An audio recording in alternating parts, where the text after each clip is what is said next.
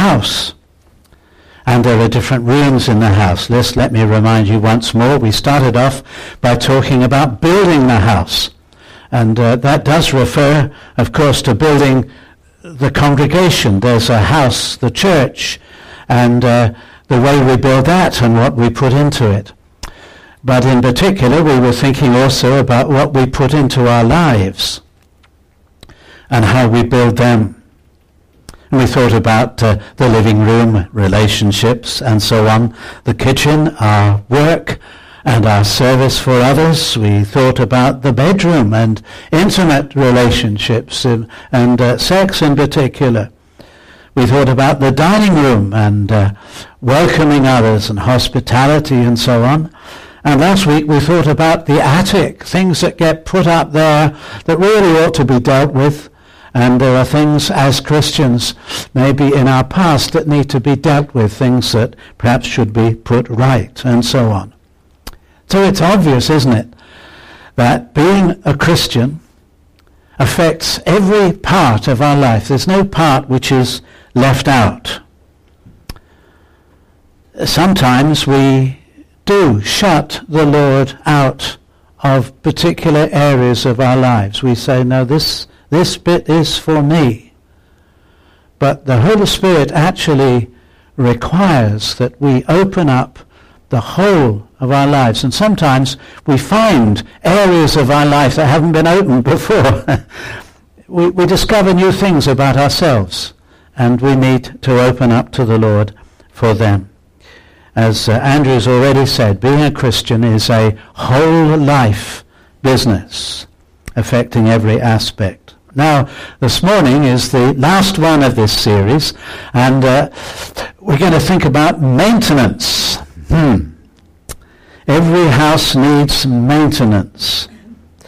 Over the passage of time, everything deteriorates, doesn't it? And Jen and I have been looking around at the decoration in our house, and we're saying, we've really got to do something. And, well, it happens so to us all. And it also happens in the Christian life. Not that we want to tart things up, but there are things that require maintenance in the Christian life. For being a Christian, as you know, is not a matter of having a subscription to the local gym or belonging to some other kind of club, which is just a little bit. Again, it involves the whole of our lives. Being a Christian is not just a set of beliefs, but it's a relationship to be maintained. Very important. You know, sometimes we say, I used to be very friendly with so-and-so, but somehow or other we've drifted apart. We all have friends like that in the past, don't we? We haven't maintained the relationship. And of course, it's true of marriage. We have to work at our relationship there. And we also know that maintenance doesn't do itself. Wish it did. We know that what happens to a house when it's left in a mess. And our Christian lives sometimes get in a mess through neglect. And so this maintenance is something that we, guided and prompted by the Holy Spirit as we hear God's word, this is something that we need to be doing. We need to choose to do it deliberately. And we need to work at it. I'd like to say that if our Christian life is drab and wearisome, a bit like a tatty house, if being a Christian is sometimes something that we resent, and I wish I wasn't, I wish I didn't have to do this, if we just give it the minimum observance, it's quite likely due to the lack of maintenance. Maintenance is very important. How are we to do it? Well, I would just like us, for reasons that you'll see in a moment, I'd like us to look again at that passage that we read. And I would like us I'm going to read it to you. I'd like you to follow it, not in your Bible, and I'll explain why. I'd like us to look on the screen. Therefore, brothers, since we have confidence to enter the most holy place by the blood of Jesus, by a new and living way opened for us through the curtain that is his body, and since we have a great high priest over the house of God, let us draw near to God with a sincere heart in full assurance of faith. And then down a bit, let us hold unswervingly to the hope we profess.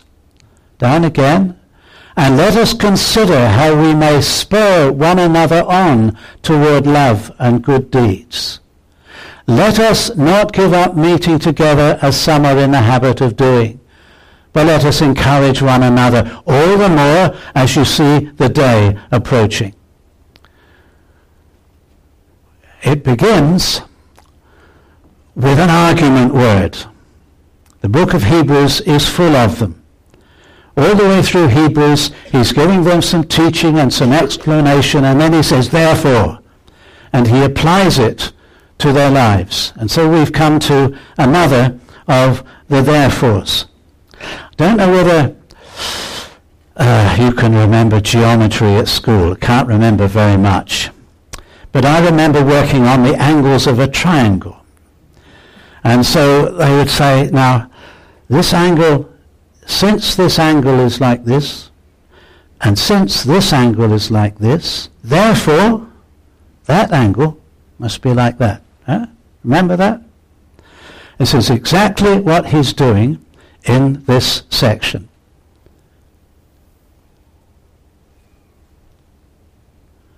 There's the first since. Huh? Since we have confidence to enter the most holy place by the blood of Jesus. I won't go right through for now. And then again, and since we have a great high priest over the house of God. What is he doing? He's actually recapping on all that he said in the first 10.5 chapters. Just giving you a little recap. These are the reasons that I'm giving you, he says, for the following. And now he comes to his therefore. Let us,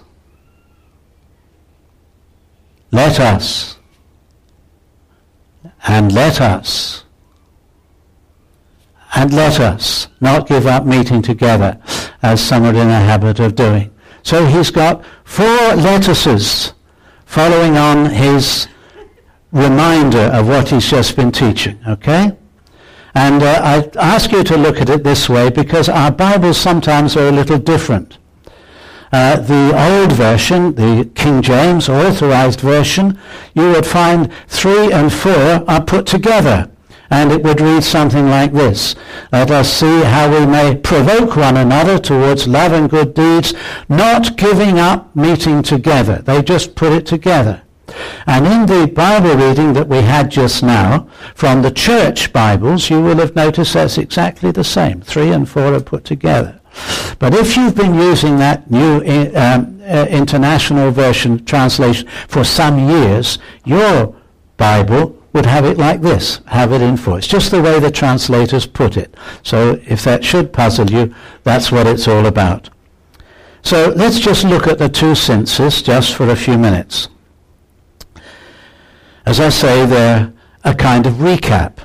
He's been teaching them from the Old Testament the tremendous privileges of being a Christian. And one of them is the fact that we have the right to enter into the actual presence of God. That's our right. Now, in the Old Testament, God promised to be with his people. And he came and showed his presence in one particular place. It wasn't God in a box, but God's presence rested there, and that was in the tabernacle or in the temple, in a part which was called the most holy place. And God taught them that it was so holy that only one man in the whole nation was ever allowed to go in there. He was the high priest. And before he had to go in there, he had to be sure to offer a sacrifice for his own sins before he could go in and intercede with God for the sins of the nation. It was a remarkable place. Very holy, very sacred, frightening, the presence of God. And it was a tremendous privilege for a sinful human being to be able to enter the presence of God. Now, he's telling us, reminding us, that the gospel says that all of us have that same privilege of approaching God in prayer, that we can, in a spiritual sense, enter into his very presence. And the way is through the death of Jesus, or as it says there, a new and living way. We enter by the blood of Jesus, a new and living way opened for us by his body, through his life and his death for us.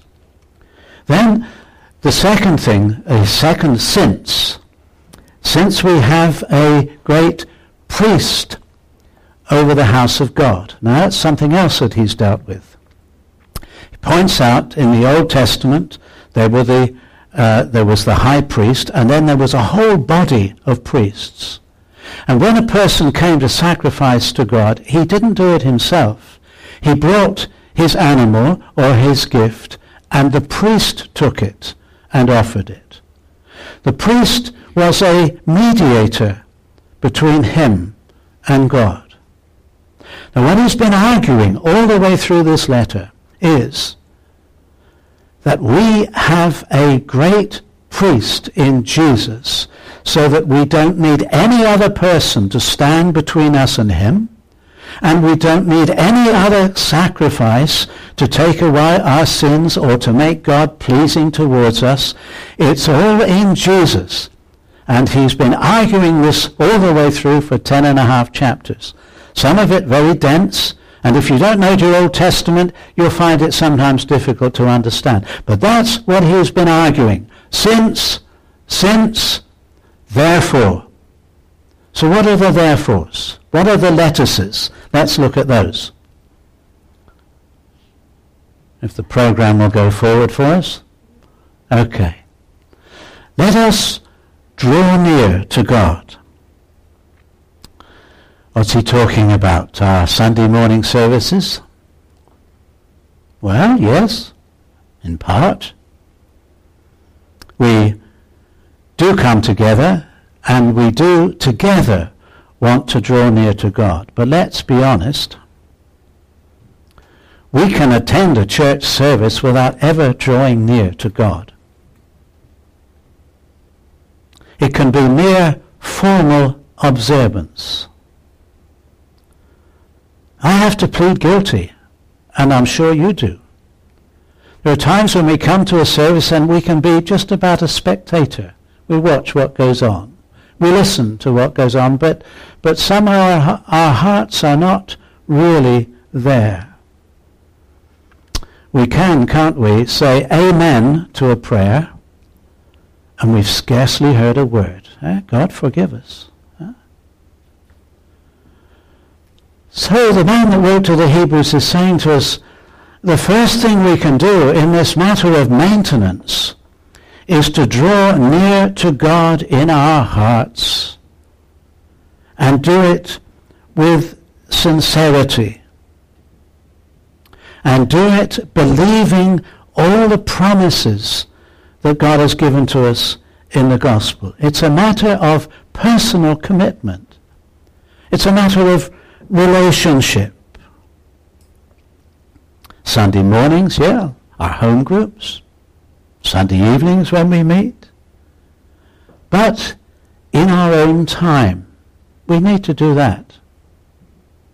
It's not enough just to come to church once a week. You'll never do much with a relationship if that's all there is. We need ourselves to bring our thanks to God. We need ourselves to learn to praise him from our hearts. Praise him for his greatness and glory, his knowledge, his wisdom. We're talking about nothing's too big for God. Yes, well, sometimes we need to take time to learn that, or maybe we take it so much for granted that we forget. We need to realize again how wonderful God is. We need to draw near to him in our hearts and minds. Sometimes we feel too unworthy to do that, don't we? We even feel guilty about things. And how can I come to God? That's why he says, look, in full assurance of faith, all those things I've just told you, he says, also, having our hearts sprinkled to cleanse us from a guilty conscience. Again, he's reminding us of what he said. The blood of the Lord Jesus Christ, his death for us, cleanses us from all sin. Yeah, praise God. It is an amazing thing when you think about it. So you may come and you may enter that holy place, the presence of God. Not for your goodness or your achievement, but because Jesus, as it were, takes us by the hand and he brings us into the presence of God, as Peter says in his letter. Of course, this is not just saying our prayers, as if our prayers were some sort of code or some sort of spell for attracting God and his favor. You ever thought to yourself, I said my prayers, God must be pleased with me? We need to learn to speak to him and express our personal thoughts to him, and we need to think about what we're saying. Don't start to pray immediately, perhaps. Think about it, what you want to say, things to be sorry about, things to give thanks for. Worshipping God. Asking for things. Not always easy to do, but it's necessary. We must draw near to God. Here's the next letters. Let us hold unswervingly to our hope, the profession of our hope. And this has a special reference to our thinking and our understanding and to what we believe. As Christians, we have come to believe certain things, important things, big things, and they've changed our lives. We've come to believe the promises of the gospel. We've come to believe on Jesus, the Son of God, who tells us what God is like. He tells us what we are like. And he offers this complete forgiveness for sins to the undeserving. We're told that by faith we are united to the Lord Jesus Christ now. And just as he rose from the dead, so one day we shall rise from the dead too. He is our elder brother, we're told. We're told that he gives us eternal life so that we need not fear death. We're told that he's going to come again in glory. We will be with him. We shall see him. We shall be like him. We shall see God. These things are amazing, far more wonderful even than we can imagine. Hold fast to all that God has promised. God is faithful. Now we need to do this as part of the maintenance. In our Christian lives, you know already, we are going against the stream these days. You can't keep going against the stream unless you do your maintenance. I'm sorry for the mixed metaphors, but you know what I mean. We have still sinful, doubting hearts that give us trouble. We need to look after the maintenance there. We have an enemy, we're told. Goes about like a roaring lion, seeking who he may devour, or he may transform himself like an angel of light. We have an enemy. Hold fast. Be consistent. It's like to break off there for a minute. How? Let's just think for a few minutes how that might be. One big way in helping us in standing firm, and a big way in helping us enter into that holy place, is our use of the Bible. It's very important. The Bible, what is it? Well, it's God, the record of God revealing himself to men and women over centuries. It's also the record of what he revealed. It's the record of our Lord Jesus Christ and what he revealed. And the Bible tells us that God spoke his last word in terms of revelation, authoritative revelation. He spoke his last word in Jesus, his final word. We're told that the Bible is God-breathed, Spirit-breathed. It's the work of his Holy Spirit. He worked on men as they wrote these things down. They're important for us and they're profitable for us. The Bible is food for our spiritual lives. Don't starve yourself. The Bible is how God speaks to us. There's no other authoritative way of hearing God's voice. If we want to know anything about God, about the world, who we are as people and God's children, the Bible tells us. If we want to know how to draw near to God, the Bible gives us help in that regard. And there are all kinds of clues as we see how others in the Bible were taught to draw near to God and their experiences. The Bible guides us in life. There's moral guidance, clear guidance in God's Bible. The Bible reminds us of our great inheritance. Important to us. Well, you say, what about the Holy Spirit? Well, of course. The Holy Spirit takes the Bible and applies it to us. He opens it up to us. And so, in this matter of maintenance, we need to think about the Bible, to read it. We can ask questions like this. Is this part of the Bible telling me something about God? Is it telling me something about the Lord Jesus Christ? Is it telling me something about myself, or something that I should do or abstain from?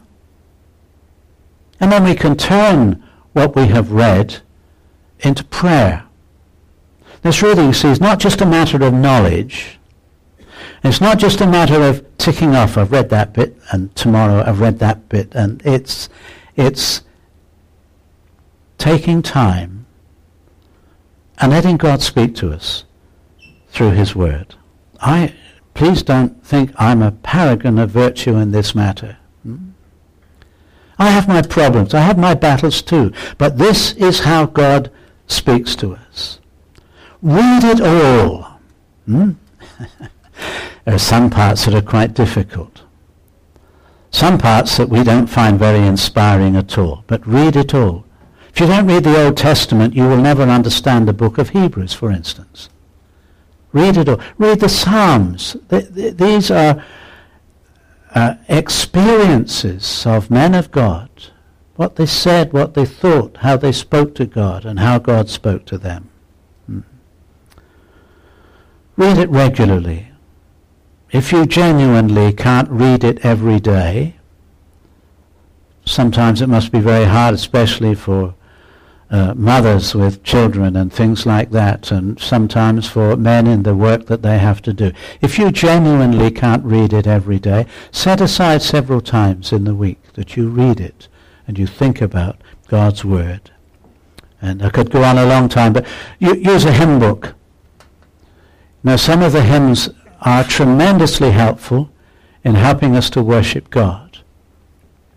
And some of them teach us about Bible truth. We're going to sing one in a minute, called There Is a Hope That Burns Within My Heart. It's one of the terrific new songs, and it really expresses what it is to be a Christian in this present time. It will help you get to know, learn some of them.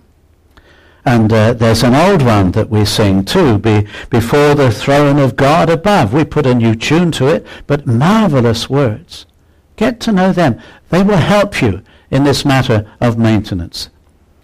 And of course there are books that will help us at every stage. If you're an absolute beginner, there are books that will help you in understanding the Bible, books that will give you a little scheme for reading the Bible, not too difficult to begin with. And then there are other books that help you as you grow in the Christian life. And there are some schemes that will get you to read, say, 4 chapters, 5 chapters a day, so that you can read the whole Bible in a year, and so on. There's something for everybody in this matter. And these things really are most important in this matter of maintenance, maintaining this relationship. But let's get back to the text. Please.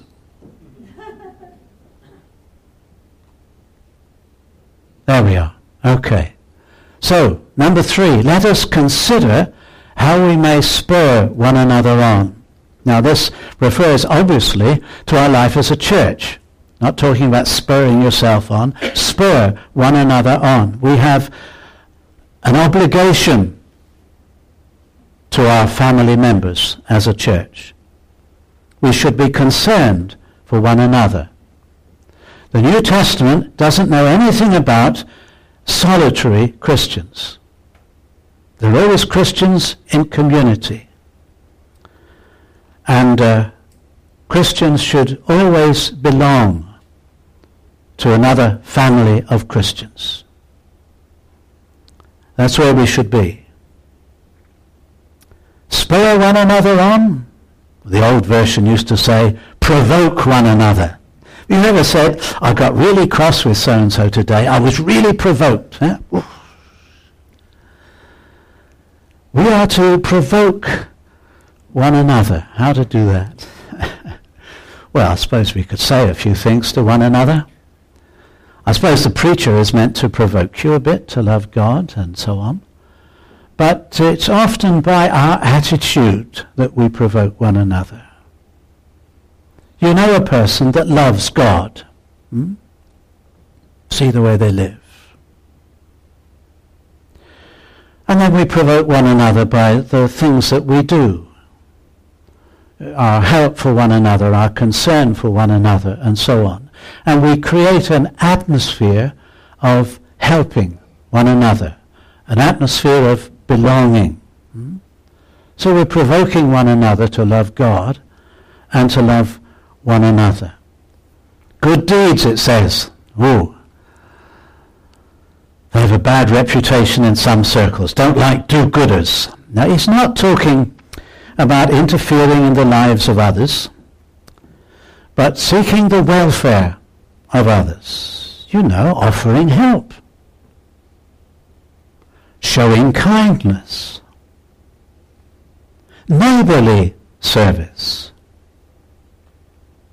You know, in the past, in Europe, it was the Christians who started the hospitals and started schools. Good works, good deeds. And in the last century, it was missionaries when they went to underdeveloped countries like Africa and India, parts of China and so on. What did they do? Well, they preached the gospel, they told them about the Lord, and they started schools, and they offered medicine. Good deeds. There was a need, and they aimed to meet it. In our day, what is the Abbey Project? It's a home for us as a church, but it's also service to the community. Good deeds, good work. And that's what God wants us to do. There's a verse in Ephesians which says we are God's workmanship, created for good works that God has planned in advance that we should do. Paul wrote to Titus, he said, in your pastoral work, you see that our people devote themselves to good deeds. Should be characteristics of us. So, number 3 in our maintenance, we spur one another on. But let's look at number 4 very briefly. Please again. There it is. Let's not give up meeting together. Now obviously this follows on from the previous one, and so often in our Bibles the 3 and 4 are put together. You can't spur anyone on if you're not with them, and you can't be spurred on if you're not with them. So again, this is important. A Christian should belong, as we said just now, to a body of believers. A Christian should meet regularly with believers.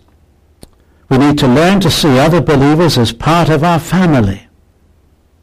We need to be together.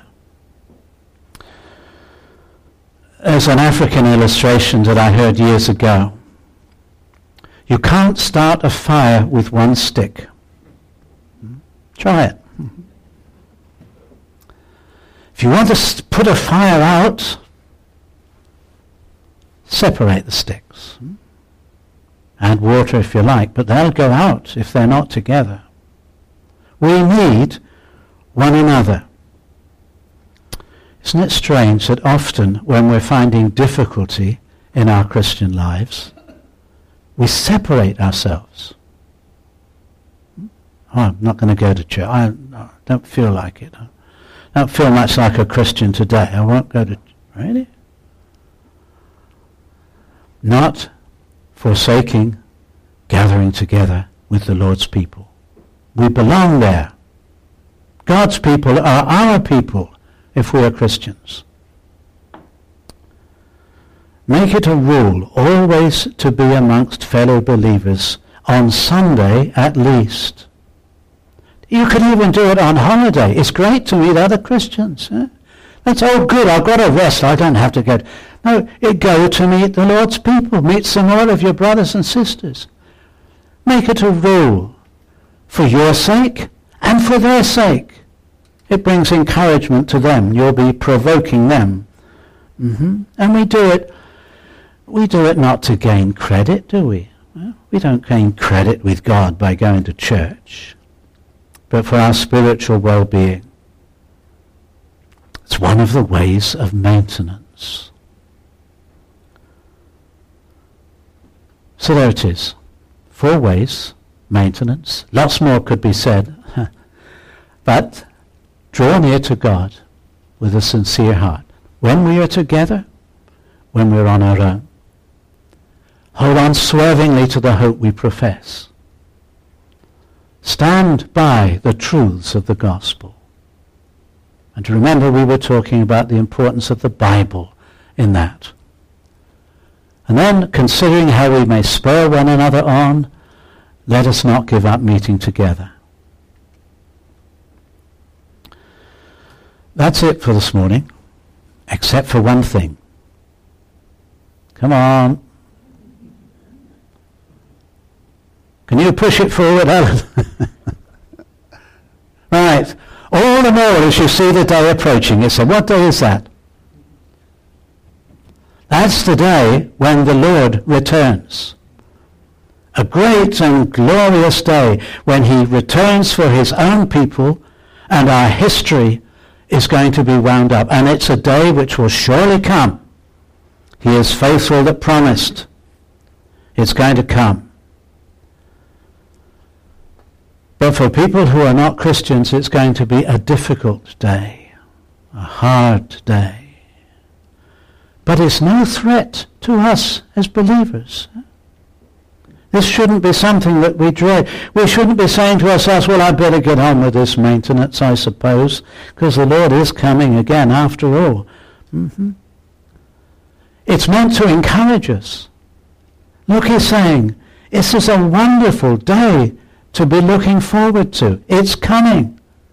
So pay attention to the lettuces. The Lord's coming, it will be a time of glory, great joy, transformation. All the maintenance will be finished. The building will be complete. We should be like the Lord. Hallelujah. Think about that. Let it encourage you.